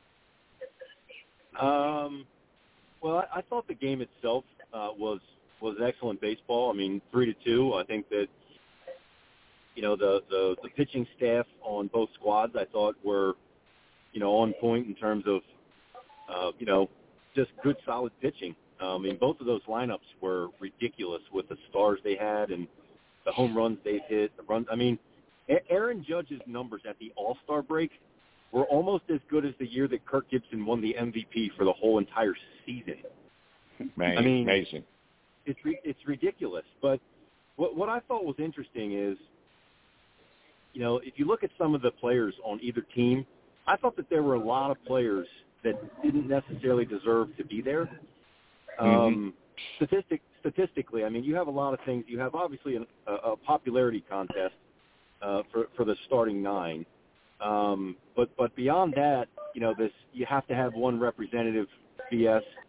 But, you know, there were probably 2 or 3 players on the Orioles that were better than, you know, half a dozen or a dozen of the players on the respective squads on either side. Like, you know, when we went to Chicago to watch the Orioles play in Wrigley, the fans around us were all so excited for Ian Happ because he was an all-star. And I looked at his numbers, and I'm like, whoop-de-doo. You know what I mean? Like, how did this guy get in? So, you know, there were a lot of players on either side, if you look at those rosters, that I don't think were the truest reflection of the best, you know, either at their position. I can tell you one thing. Manny Machado did not disappoint when he hit that grand ball down to, I don't forget, shortstop or second base, wherever he hit it. He didn't get 30 feet down toward first base before he made the right turn. Right. He did his normal hot trot, 30 feet, and goodbye. Yeah. Yeah, well, that was one of the reasons why, you know, he, you know, from a Baltimore standpoint, we all knew that he was super talented, but we also knew that, you know, when it came down to it, he wasn't going to put in the hustle and, you know, put in the work because he was already so talented. So it didn't hurt my feelings to see the Orioles trade him, but I think the all that they got in return. He thought he was going to go to the New York Yankees. He was sure he was before the trade was made that he was going to go to the Yankees, and it never happened. Well, the Orioles didn't get enough in return for him. That's about all I can say about that. Well, as I say, what do you think of the overall concept, though? You know, you and I can talk about it, and we did show with other guests. The game itself, I agree with you. You know, the pitching was great. A 3-2 game would be normally very exciting to watch. But what did you think of the overall presentation of what they did? Yeah, I think Major League Baseball gets it right. I mean, they have the Futures game, they have the Home Run Derby, they have the draft, they have the All-Star game. I mean, it's all in that weekend, which they just absolutely do a really good job of engaging the fans and interjecting baseball on all levels for people to watch and enjoy. And I think they just do a really, really good job of the entire 4 days, 3 days, whatever it is. So you liked all the players talking on mics and all the stuff that went on during the game? It's a show. I mean, you know, it's wild. I mean, I think as a player I would find it hard to concentrate on both, but I'd like to get, especially when the pitcher, that guy Nestor Cortez, when he came in to pitch and you could hear him talking to his catcher and he was telling his catcher what he wanted to throw. I thought that was very insightful, and for the people that watch the game, they don't get to hear that kind of stuff on a normal basis, and you get to go inside of a major league pitcher's head to see what he's thinking, and I thought that was great. I can't get accustomed to it. I guess it's nice to hear, but to me it was like the Three Stooges. I mean, going to the dugout, running up to people, asking, well, yeah, they're putting. I mean, you know, Big Poppy. What? I mean, I guess it's entertainment for some people. I don't know. I watch a baseball game. I watch a baseball game. I watch a baseball game because a 3-2 game should be a tremendously interesting game to watch. I couldn't watch that game. Yeah, but let's compare that to, I mean, the NBA All-Star Game's a joke. The Pro Bowl's a joke. No, I mean, come on. Well, you're right about that. You know. Yep. I don't even watch that, so I don't. And I had a tough time watching this one last night because I don't like all that stuff. To me, I want to see a baseball game as a reason to play. This is an exhibition for guys. Okay, fine, it's an exhibition. But still play the game, not the, oh, my God, every time you turn around. Well, something wacky. I don't know. It's not for me. I'm old. Well, we both are. Okay, Doug's younger, much younger, and but Doug, thank you very much. Thanks to all our guests. Frank, another great job of the controls. We'll talk to you later on. Bye-bye. Have a great week. God bless. Thank you, Commander. You got it. Have a great week. Next week. Ladies and gentlemen, these programs are brought to you each and every night of the week in grateful appreciation for the men and women of the United States Armed Forces, Maryland Police and Fire Services. When you're out there and you see somebody in uniform, please let them know that you know they're there. They're very, very tough times for young men and women in the uniform.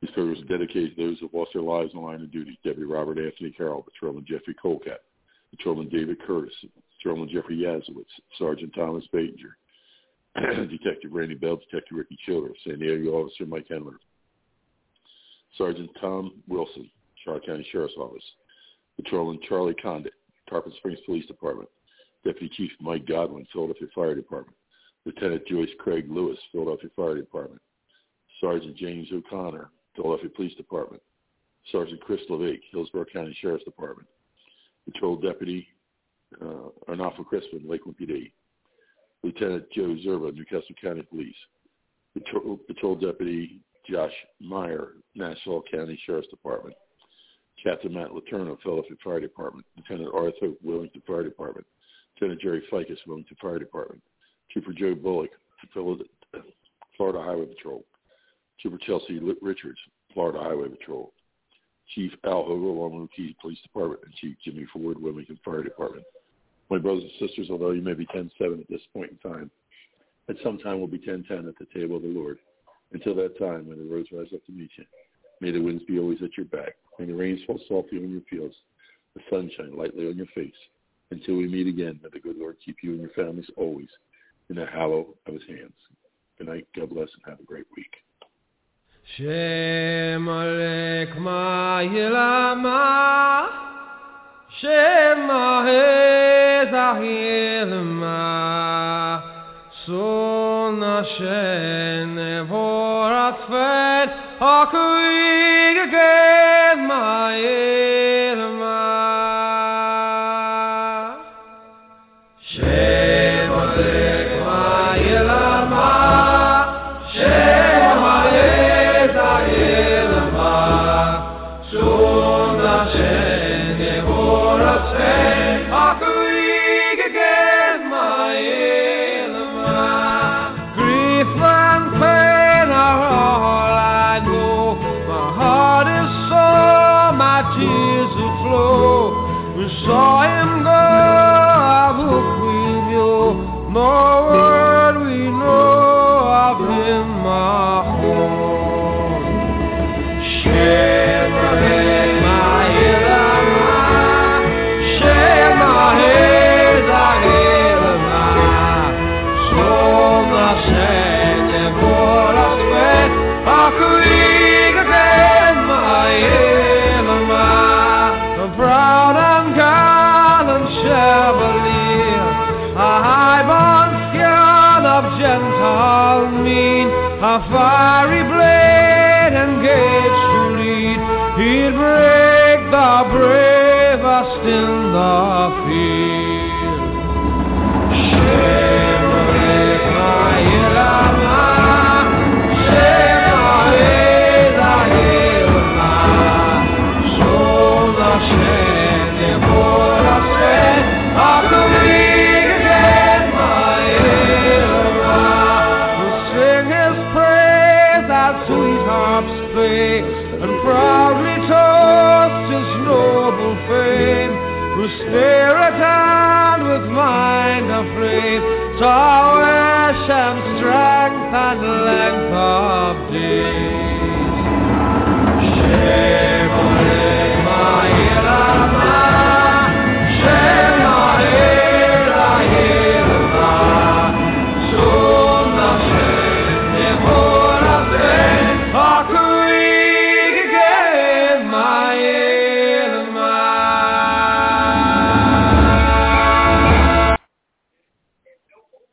County Dispatch in 1999. County Dispatch in 1999. County Dispatch to 1999.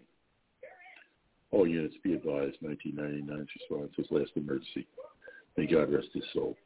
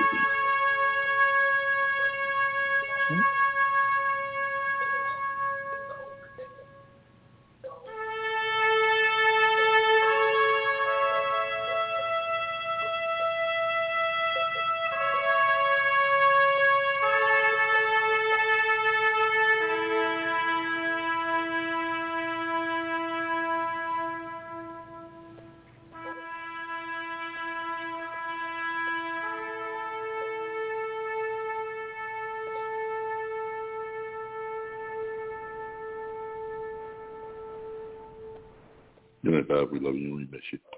With Lucky Land Slots, you can get lucky just about anywhere. Dearly beloved, we are gathered here today to... Has anyone seen the bride and groom? Sorry, we're here. We were getting lucky in the limo and we lost track of time. No, Lucky Land Casino, with cash prizes that add up quicker than a guest registry. In that case, I pronounce you lucky. Play for free at LuckyLandSlots.com. Daily bonuses are waiting. No purchase necessary. Void where prohibited by law. 18+. Terms and conditions apply. See website for details.